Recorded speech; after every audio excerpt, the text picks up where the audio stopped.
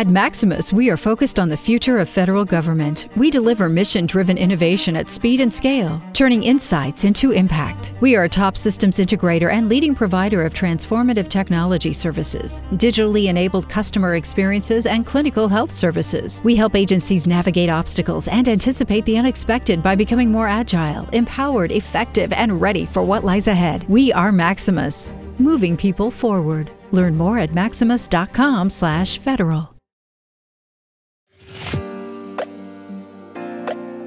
You're listening to the Government Huddle podcast, brought to you by GMarkU. Each episode features a unique discussion led by public sector executive and global government thought leader, Brian Chittister. Experts in all things government from around the world join the show to share their stories and provide insight into the rapidly changing landscape that is the public sector. From digital transformation to workforce issues and even thoughts on policy, nothing is off limits. Come on, let's huddle up.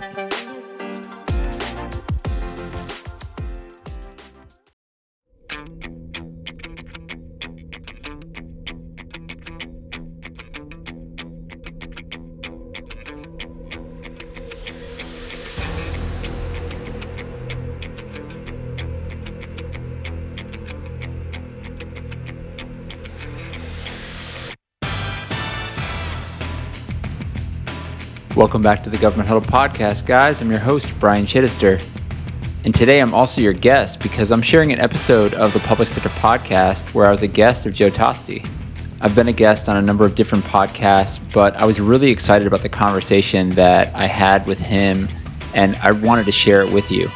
In the episode, we discussed the trend of younger generations moving into leadership roles within government and the benefits of open-mindedness and empathy, and the impact of technology on recruitment and retention. We also explore the potential for emerging technologies to improve outcomes in the public sector and drive positive change. And we delved into the concept of getting 1% better every day and the value of compounding growth and the importance of habits in achieving success. I really hope you guys enjoy our conversation, that you follow Joe's podcast because it's a really good one. Today we have Brian Chittister, Global Public Sector Marketing Executive, and the Government Huddle Podcast Host. Brian, welcome to the Public Sector Show by TechTables. Joe, thanks for having me. I'm pumped. It's going to be a fun conversation. You know, I'm really excited. I have had, I was going to say very few people who have a podcast, but I think the answer is actually zero. You're the first one who hosts another podcast. I always like to make history. Yeah, you're making history today. I'm super excited about this. And before we jump in, you have a fantastic podcast. And I think the title of the podcast kind of downplays some of the people in interviews that you've had. So like you've had Leif Babin on, like you've had some really great guests. Do you just want to, normally I do this at the end of the show, but actually I was a little bit inspired. I was listening to one of your episodes yesterday. It was about 2022 trends, because I wanted to go back a year and listen to that. And then we're going to jump into kind of what we're going to talk about. But could you actually just maybe plug your podcast? Tell the audience a little bit more about that up front rather than at the end today. I'd love an opportunity to do that. First of all, you can check it out by heading over to governmenthuddle.com. But that's the name of the podcast, the Government Huddle Podcast. What I like to cover is all things that are important to people that work in the government industry. Whether you're on the government side, you're on the industry side, you're supporting the mission of the public sector. Part of that has to do with talking with government executives on what their strategies are, challenges, things they're looking for, et cetera. And likewise on the industry side. But some of the conversations that you were referencing with folks like Leif Babin and other kind of Navy SEAL leaders and Top Gun pilots. And I had Nate Boyer on, a former Army Green Beret who was a walk-on at University of Texas, played football, and then undrafted free agent with the Seattle Seahawks. Now he's an actor, movie director. The guy's the ultimate Renaissance man. There's just so many things that people can pull from these conversations to support their leadership or how they approach their job or their life, and trying to get that. And that's the overall theme of the podcast, really trying to just get 1% better every day. So if I can provide some insights, whether that's being 1% better at learning technologies better or strategies better, or also leadership skills, so on and so forth, that's really my mission for the podcast. Okay, I love this. So the 1% better. Yeah. And, you probably heard the stat a million times. 1% better, it compounds, right? And it compounds to something, what is it in 1 year? It's got to be like 36%. There's some stat like that. And I love that. You want to come into the gym and get 1% better. You want to come into work and get 1% better. If I could recommend a book to any of your listeners, it would be Atomic Habits by James Clear. It's been one of my favorites, and he talks about this. The concept of it was actually sort of introduced to me, even though I feel like I've been trying to live my life like this throughout. There you go. For the audience that's watching on YouTube, this is, you got Atomic. Yeah, it's super popular. It's great. One of my favorites. But I was interviewing Austin Collie, if the name sounds familiar. He's a former wide receiver with the Indianapolis Colts, New England Patriots, was Offensive Player of the Year his rookie year, and his career got cut short by concussions, but he actually works in the government technology space now, doing robotic process automation. We kind of talk about that evolution. It's a pretty cool story, so you can check that out on my podcast. But he talked about the concept of getting 1% better every day and kind of bringing that into his job. And so I thought the concept itself was so cool. And then fast forward into getting into Atomic Habits by James Clear, he talks about the value of compounding growth, right? As you're growing every day. And it could be as simple as it, because it seems you use Jim as a reference, so I'll throw this in there. He talks about it might be so daunting to go to the gym and work out for an hour, right? But there's people that start habits by literally just driving to the gym. They drive to the gym, get out of their car, then get back in, then drive home. It just starts the habit. Or you get to the gym, you do one push-up or one workout, and then you leave. And you so on, and you continue to build on that. So I think that kind of construct just has so many different values that you can bring into your life in so many different areas, work being one of them, but it's everywhere, right? I mean, I want to be 1% better husband, father, everything, every day. So I think that's really the whole idea. And it's such a cool concept. Yeah, I love this. So I went to the gym this morning, and when I say gym, I actually do like kind of a group fitness class. It's kind of like F45. If you're in Santa Barbara, it's called Prevail Conditioning. It's actually led by this husband and wife who are I shouldn't say professional, Olympic bobsledders. And now they Jamaican got their Olympic bobsledder? No, not Jamaican. Definitely not Jamaican. And I love, I feel the hardest battle actually isn't there. It's just getting up at the same time every day, which for me is 5 a.m. Because my bed, it's warm. If you're married, like for me, I'm next to my wife, and sometimes I'm a little more motivated when my toddler jumps in the bed and kicks me. Then I'm like, oh, I'm getting out right now. But on those mornings when it's not that way, I'm like, I don't really want to leave the comfort of my bed. And, I've got Jocko in my head. He's got a playlist, which is so funny on Spotify. And, it just cracks me up because he's like, in his deep voice, the bed is like the enemy. Get up now. Get up. Don't let this bed conquer you. And so I've got like the voice of Jocko every morning when when I'm trying to get out of my bed. So, well, that's always a great voice to wake up to, right?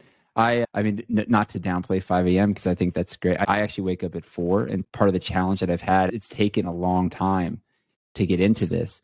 But like anybody who's listening who's a parent totally understands, it's the only time you can get to yourself is really before everybody wakes up. So that's one of my big motivations to be able to get up then. But I do this with running. I do this.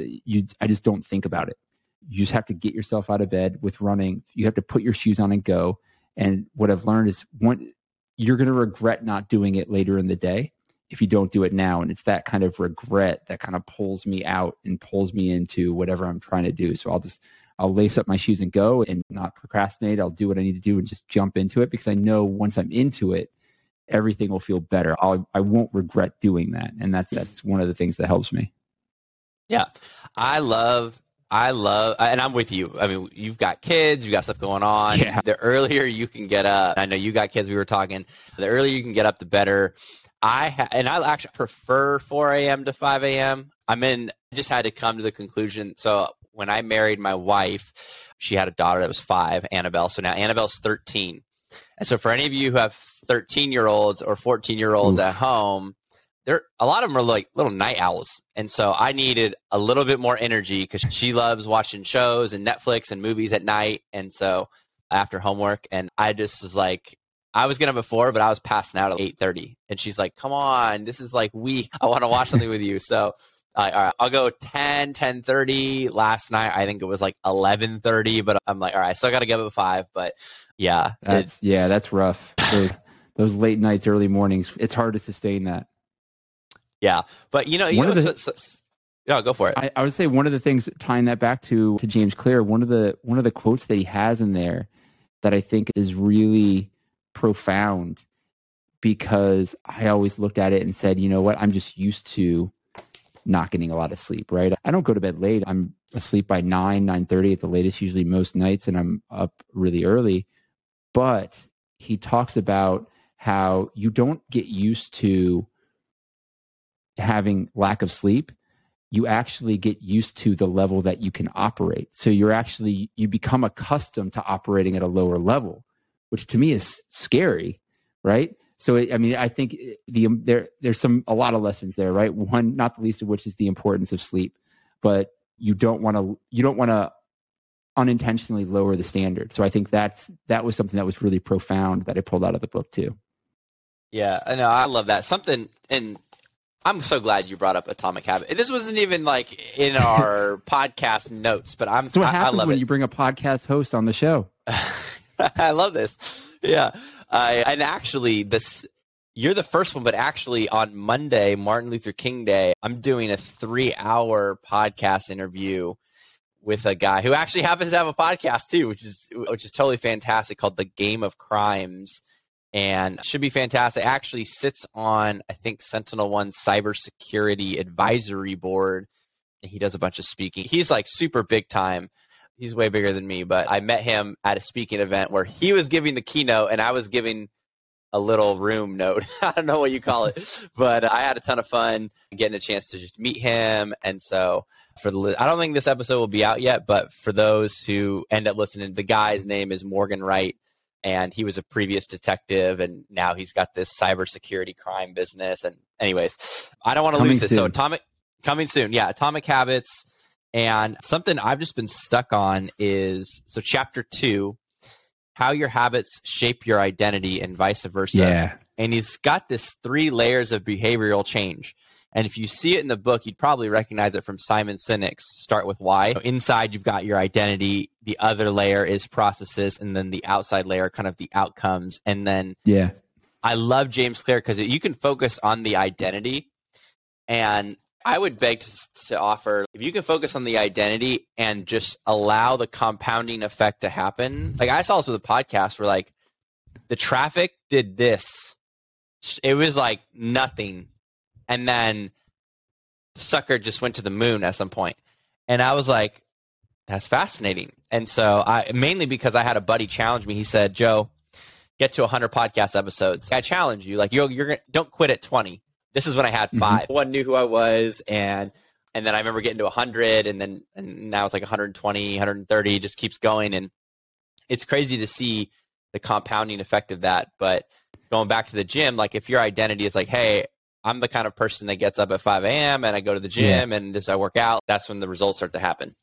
Honestly, so you couldn't have set me up better. First of all, I think when I think of identity, it's one of the things that when I would talk, and I actually back in end of September, I was down in Montgomery, Alabama, giving a keynote, and literally what I was talking about was identity. And it came to me as I was in this book. You literally picked the perfect chapter, because one of the things I was talking to these government leaders about is, from a leadership perspective and an organizational perspective, you have to assume the identity of what you were trying to propagate, right? For me, I was really talking about customer experience. And what I was trying to get across is, if you are an organization that is going to prioritize customer experience, right? Or your mission is to make customer experience better, then you really have to take on that identity. What would and this is one of the things that James Clear talks about in the book that I think is great. You have to ask yourself that question. Assume the identity of the person or the thing you're trying to do. So for me, if I'm a government leader, what would an organization that drives best in class customer experience do in this situation? And if you align to that identity and you make your decisions based on that, everything will start to evolve from there, right? So it's that foundational alignment. You couldn't have, honestly, again, it's funny. We didn't even plan this, but it was that chapter that really I had that light bulb moment and how it tied into everything that I was talking about. And I said, this is exactly what I want to say. So very cool. I love that. It's like, you're just like the older version of me. You're like the bigger brother that I get to go look up to, and I can see the podcast. And because there's really like slow down. No, I'm just kidding. I think I'm young. I'm coming up on my 100th episode. You're crushing it, man. It takes a while, but to build up that content. But yeah, congratulations on what you've done with this podcast. And you talk about me being the older brother, but you're a really good example for a lot of people. No, I appreciate that. I'm the young guy just hustling right now. But no, you get it. It's a ton of fun. You have a lot of really great conversations with people. It's a cheat code. It's a cheat code, man. I look at it this way. I was talking to somebody. My ultimate goal is to bring on, and it's not, let's be clear, it's not hard to bring on people smarter than me, right? And just learn from them. I look at myself as just being in the front row of people learning. And I'm lucky enough to be able to lead the conversation and get out of these conversations what I want. And I just hope my audience is getting the same. So I kind of think, if I'm sitting in the audience right now, what would somebody else want to ask? And those are the questions I'd like to kind of dive deeper into with my guests. But it just starts with bringing people on that are smarter than me. Like I said, it's not hard. Okay. I love this because I distinctly remember, I remember going to dinner through a live podcast event in Phoenix, went to dinner, and afterwards having some conversation. This gal, Nancy Ranasak, you probably know of her. She's the state CISO in Texas. And she's talking to me, and I'm just jotting some notes down, and she's like, "Oh, what are you jotting down?" And I remember at the table, so like J.R. Sloan's there, who's the state CIO in Arizona. All these people just come on the podcast, and I just cop, and I go, I just actually, when you guys talk, I just write down half the time. Sometimes I don't even know necessarily what you're saying. I just jot down and research it. And then when I prep for interviews, I just research it and make sure I've got all the pieces together. You're all of the really smart people. I'm just collecting information, trying to tell the arc of this story in a way. But yeah, I think people give me way too much credit. There's all of the guests that come on are a lot smarter than me. And so I love bringing on people a lot smarter. Well, it's cool. I hope I don't let you down today. You will not. You brought up Atomic Habits in the first 5 minutes. So I think we're in good hands. I want to jump back to this customer experience as identity. Yeah. I really like this topic. So I had an interview with a gal, Shauna Rogers. She is the Chief Digital and Data Officer for the Texas Attorney General's Office, OAG, and Christian Ettel, who at the time was in charge of Texas's cloud and AI. And the two of them came on, and what was super fascinating is they talked about the kind of the child support payments and child welfare and the impact of actually going into the community and then actually leveraging technology to kind of solve those problems. There's real people who it's like you're not just building this cloud system, right? There's not just a database of people. You're actually trying to impact lives. And there are single moms out there and dads who are waiting on child support payments. And I kind of joked during this live podcast where I was, well, I grew up, my mom was receiving child support payments, but the cloud wasn't a thing. So it's not exactly the kind of apples to apples, but same thing. If you don't identify with the customer experience, like if you can't put yourself in the shoes of who you're trying to serve, you're just putting your own opinion and ideas out there, which is going to lead me to a really great topic. So I want to talk about ChatGTP. And this is one of those topics where it's there's a lot of excitement. There's some people who don't like it. There's some people who do like it. New York City public schools recently banned ChatGPT out of fear and concerns about negative impacts on student learning. I have my own perspective. My own perspective is that I think that's a ridiculous ban, mainly because I actually was just working with a child. One of our friends' children has dyslexia. And so they have a hard time actually taking notes in class. They're freshmen in high school, and they have someone that takes notes for them. And so I actually sat down and I said, well, what if we do this? What if we record the lecture of the teacher on an iPhone, an iPad, at least in California, and I'm pretty sure in New York, they actually give kids iPads in public schools. So there's an app that I use for my own podcast called Otter.ai. One of my favorites. You could use, I'm sure there's a gajillion out there. And I really like Otter. And I actually did this for your podcast that I was listening to yesterday.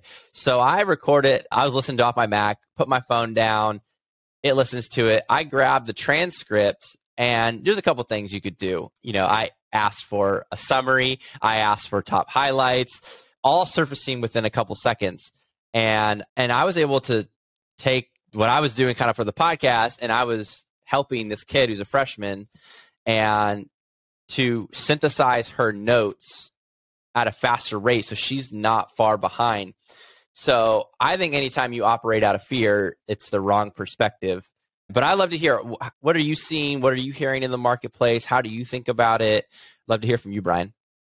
Yeah, I think that example is a classic kind of public sector story, right? It's one of the reasons why for a long time there has been that divide between technology and adoption of emerging technology within public sector, because I think their standard focus has been, if we don't understand it, we're just not going to use it, right? Until we understand it, right? And instead of putting some intentionality behind, hey, how can this make us better, right? So I think that's one. So that's a long way of saying I agree with you. I think just full out banning it is something that is seemingly ridiculous.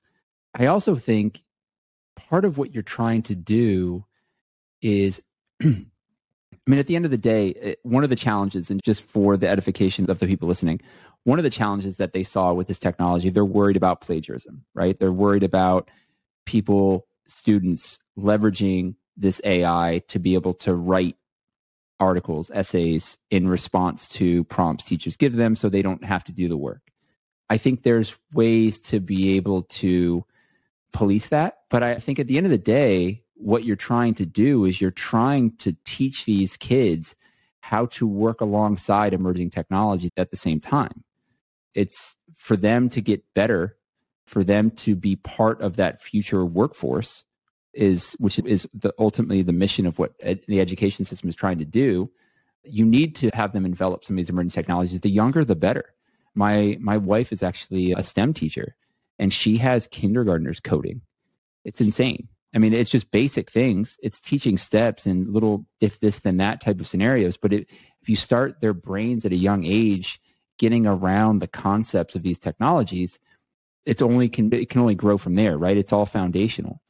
So I think that to me is how I look at this. I think this type of technology is really, the value far outweighs the cons here, and they should be putting more intentionality behind how to, and looking at best practices on how to envelop this into the ecosystem.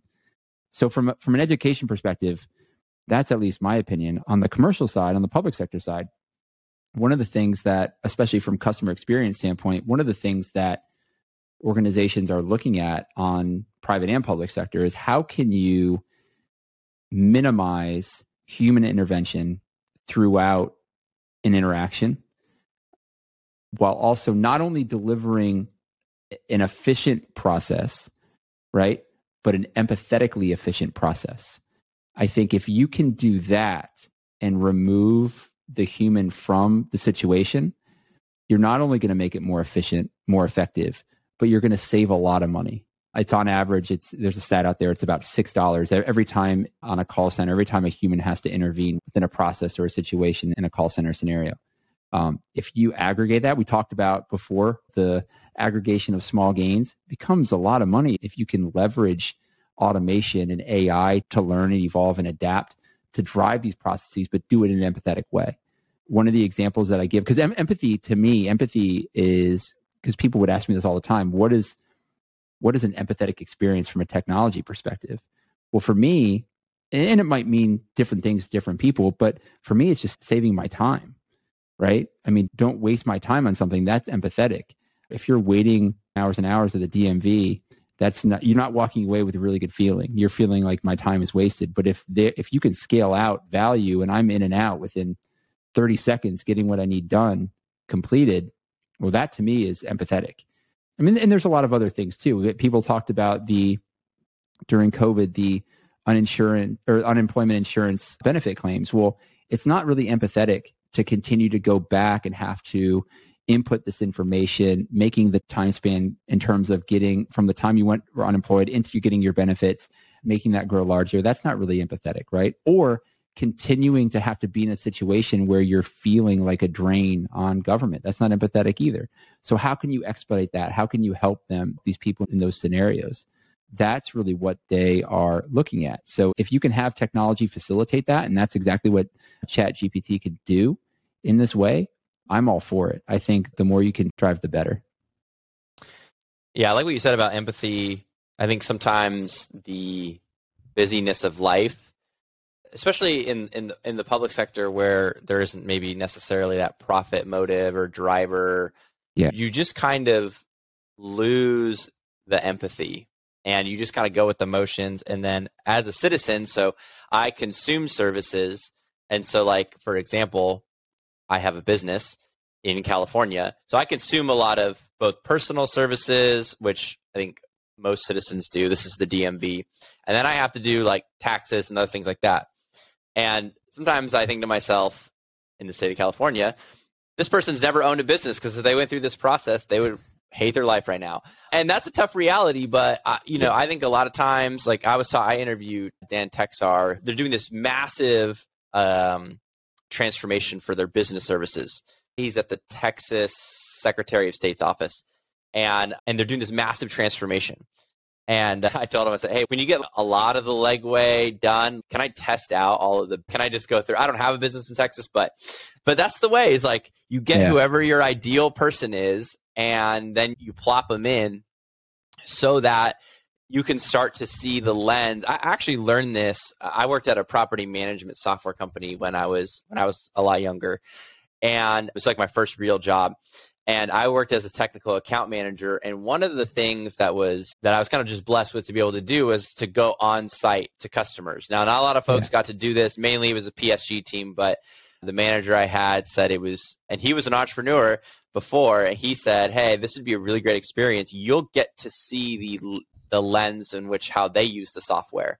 So I would go with the end users and I would work with them, but I would look over their shoulder and see how they used it. And often, actually, like nearly 100% of the time, it was different than how I was using the software, which was like radically like eye-opening for me of like, oh, I get it. I get why they use it this way now and see that before. And so having that empathy is huge. And I don't want to bash New York City. People make mistakes. They could come out tomorrow and say, hey, you know what? We made a mistake. We're going to turn around and we're going to open this back up. But I think having that discussion with the end users, which would be the kids, like, and I think there's the teachers have a perspective, but I'm sorry. I love my teachers. I talk with teachers as a high school basketball coach. I'm on campus all the time. And so I'm meeting with both kids. I meet with teachers. There's the sheriff's department who go to the games. I got to check grades. Like the students, often what they're doing, there's a disconnect between what the teachers want and what the students are doing behind the scenes. And so I think being able to bring all those perspectives, the administration, the teachers, and the students together, you can really start to gel a comprehensive, especially on the technology front, like a really comprehensive layout of like, okay, here's how we could best prepare these students for the workforce or college in the future. And so I think personally, it's kind of funny where like stuff I do today would be like maybe it's considered like cheating, like using ChatGPT, but in the real world, it's not. It's like it helps speed up, depending on what you're using it for. Correct. And I think there's a lot of really great use cases. Even when I was in school, I mean, I'm trying to think back. Like it was like back then, it was don't use Wikipedia, whatever. Like there's always something not to use. Yeah. So, and technology is always evolving. Like this won't be the last thing, and you can't just. I don't think you could just go around banning everything. I think having that deeper understanding, having that empathy, figuring out, hey, what are the boundaries? But then it turns into a large discussion around what is the role of education in school, which I think are all actually super fascinating topics. Yeah. And so one's I mean, that topic alone is probably one that many topics that my wife's more qualified to talk about than I probably am when I get into that kind of thing. But one of the things I did take is I am older than you, and that Cliff's Notes were Cliff Notes, yes. Go to the book. You go get the yellow books. Those were the things that were no-nos when I was coming up. Yeah. Not Wikipedia. We still were using like Netscape. Netscape. Yeah. Yeah, exactly. I do remember that was like maybe like senior year of high school for me. Yeah, that was always a big no. But yeah, I think it's a fascinating topic. A lot of people have a lot of different opinions on it, and I think I'm glad we were able just to kind of scratch the surface. And I think like anything, like it'll be interesting just to see how different policymakers make decisions. It's a good example where, I mean, I think for a long time, the public sector has really given the Heisman to the private sector in terms of bringing them in and helping them understand certain things. And this is a perfect scenario where if you don't understand it, right? I mentioned being intentional about understanding it, how to envelop it in your ecosystem in an ethical way, right? Lean on the private sector, lean on commercial industry, because they're going to know it inside and out, especially like OpenAI, who literally created ChatGPT.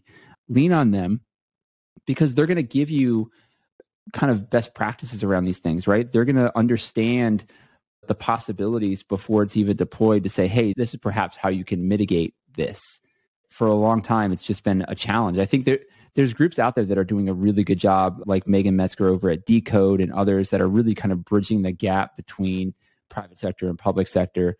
But this is literally the embodiment of the perfect scenario where you can have the private sector come in and support you and how to roll programs like this out in an ethical way. Yeah. I think this is that. Yeah, you're spot on.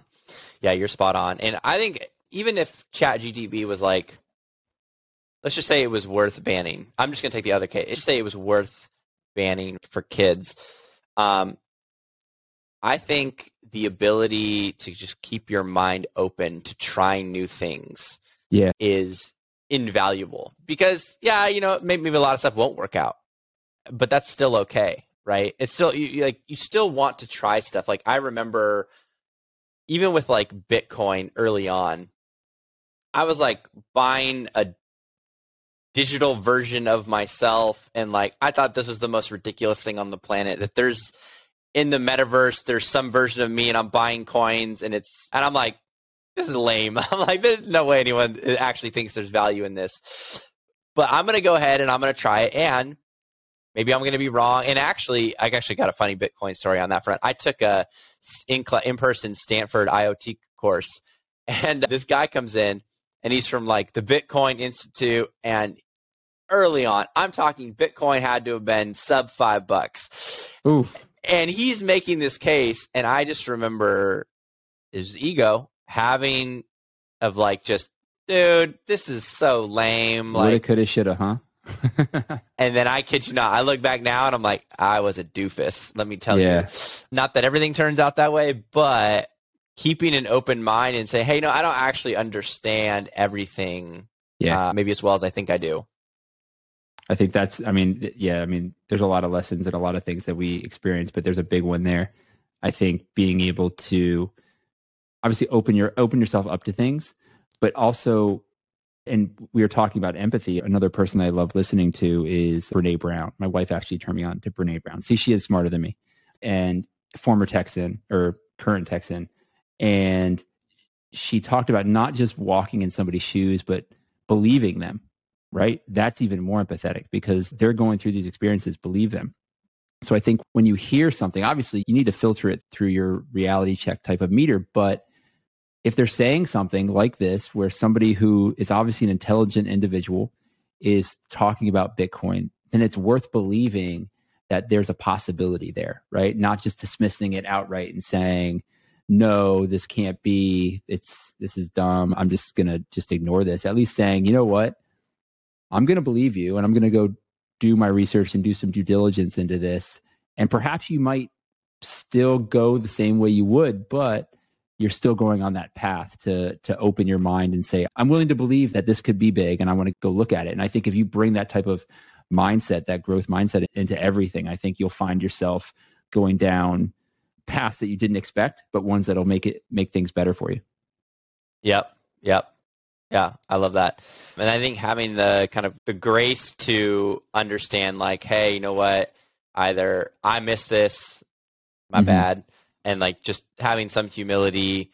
But I think having the conversation is super healthy. I think today, especially in the news media, I think people have lost their minds where they get a little too crazy. But I think at least in the real world, that's not how it works. And so I think having the ability to keep the doors open, keeping that conversation open, and I think that's how you kind of actually come to the best conclusion. So, let's talk about layoffs.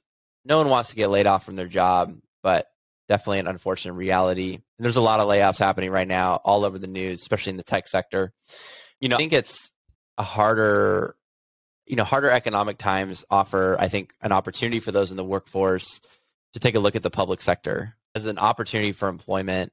What are you seeing and hearing from GovTech leaders today around the hiring marketplace?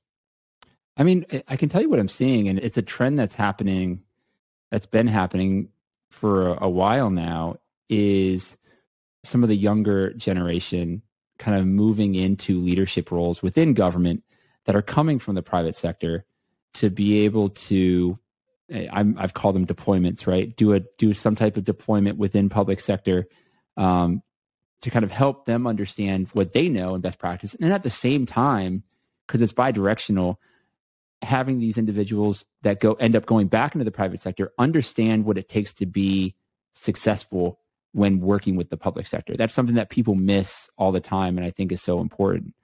As I look into this next year, one of the things that I'm kind of seeing is, one, this trend's going to continue, right? That's not going away, but I think it could certainly, all these layoffs could certainly open the aperture in terms of talent moving into government. It's almost the perfect storm in that, COVID happened, this shift to remote work, or at bare minimum, hybrid work within government, especially the federal government, is moving forward and being embraced for the most part. But now you're having this wealth of talent that it's so hard to compete for on the open market, right? And at the same time, these are individuals that, we've seen research reports come out, but I think there's truth to it that these younger generations do have a pull towards doing things for the greater good, right? Working in public service, giving back, volunteering. And I think that's fantastic. And this is an opportunity where I think you're going to see some of these people say, this could be a moment in my career where maybe I should look at the public sector, right? And I think this year that's really going to happen. I think we're going to see a lot of talent kind of moving into public sector at all levels of government. And I think it's only going to improve the kind of the efficiency and effectiveness and the understanding within public sector of some of these technologies and some of the ways of doing things. Yeah, I love that. I had a great podcast episode with Kevin Gilbertson, who's the CIO for the state of Montana. He's been on twice, but one of the things I really enjoyed was he talked about this kind of send them out and welcome them back alumni network, encouraging, former employees who want to come back and serve, and bringing in the younger talent early on. And then a lot of them will want to leave and go to the private sector, but having them kind of circle back around. And so you've got this ecosystem where I think the public sector benefits. And I think that's a trend I've seen too, is is folks coming from the private sector to the public sector, I think is huge net benefit I think mainly it's not even, there's not like a technology difference, but I think it's just mindset of like what's possible and how you can move at the speed at which you move. And every time, in the podcast world, I'll talk to people all the time, and I've got buddies who run different podcasts, and you talk about different teams and what they have going on. And, I think one of the big things is like the speed at which you can move. I've seen individual creators or smaller creators like myself versus larger teams and huge companies move so much quicker. Yeah. And I think having that experience is so huge. And so if you can take someone who has that, we want to move very quickly. And there's some great folks in the public sector who have that experience, and then they're deploying that right now. And even if you have been a lifetime public sector CIO, you could still go out and hire those people, right? You don't have to go leave. You can go hire those people. You just build your team better. And so, but I think that's like a huge net benefit. Something that I think gets lost that I think technology leaders should think about, even those outside of the human capital management space, is your interaction with citizens not only drives citizen delight, but it creates a quote unquote employer brand. I mean, why do people look and say, I want to work at Amazon, or I want to work at Google, or I want to work at Apple, or I want to work at these cool companies? It's because their experiences with these companies have been really good, right? They see these cool experiences, these cool technologies, and they want to go work for a company that is part of that too. Fast forward now to government. Why would I want to go work for the DMV when every single time I have an experience with them, I'm like clenching my teeth, dreading kind of doing it, right? But if I'm working with whether it's my local government, state government, federal government, and there's technologies that I'm seeing that these experiences are great, they're evolving, I can go work for an organization that does things this way, that's a huge staple and a huge piece of your employer brand. So I think that's something that gets missed, is that every single technology leader has an impact on recruitment, retention of this next generation workforce. The other thing I want to unpack there too is you talked about the agility. And I think we've seen, especially within the Department of Defense, but also with federal civilian with TS, you've seen these, if you want to call it technology incubators, right? Like a Kessel Run at the Air Force or at the Army Futures Command. They're doing some really great things. I think as you bring on some of these younger, talented individuals, I think you're going to start seeing more of these pockets of innovation happen in a more formalized way, right? With the establishment of some of these COEs within departments. And I think that's going to be really cool to kind of see evolve. Yeah, I don't have an exhaustive list, but if of the people in the public sector that I know and have kind of interviewed and have relationships with, I would go to work for. So yeah, me too. And I please everyone listening, if I don't mention your name right now, don't kill me. Don't send me an email, please. But I've got 5 right off the top of my head. Please, everyone's going to email me. Mandy Crawford, I'd work for her. Her ability to dream and have vision, bring it together, and in an empathetic way is absolutely fantastic. So I work for her. J.R. Sloan out in Arizona. Yeah, that guy's got a great heart. I work for him too. Very smart, very caring. Corey Wilburn, he's now the CIO. He just moved. He's now the CIO for the University of Texas's MBA program. Rob Lloyd out in San Jose. Man, that guy's really smart. Yeah. And he's got a really great caring heart, talking about empathy. He's out in the community solving really complex challenges in San Jose. And Gary Brantley, I'd probably go work for him. You want to go work at the NFL? Yeah, exactly. So he came on the podcast when he was the CIO for the city of Atlanta. And he was just absolutely just what he brought from the private sector to Atlanta, and also having the perspective of public sector service. And yeah, I'd go work at the NFL right now. Exactly. I'm gonna throw one more name out there. I'm gonna take it international. A guy named Lawrence Attah. He's the former Chief Technology Officer for the City of Toronto.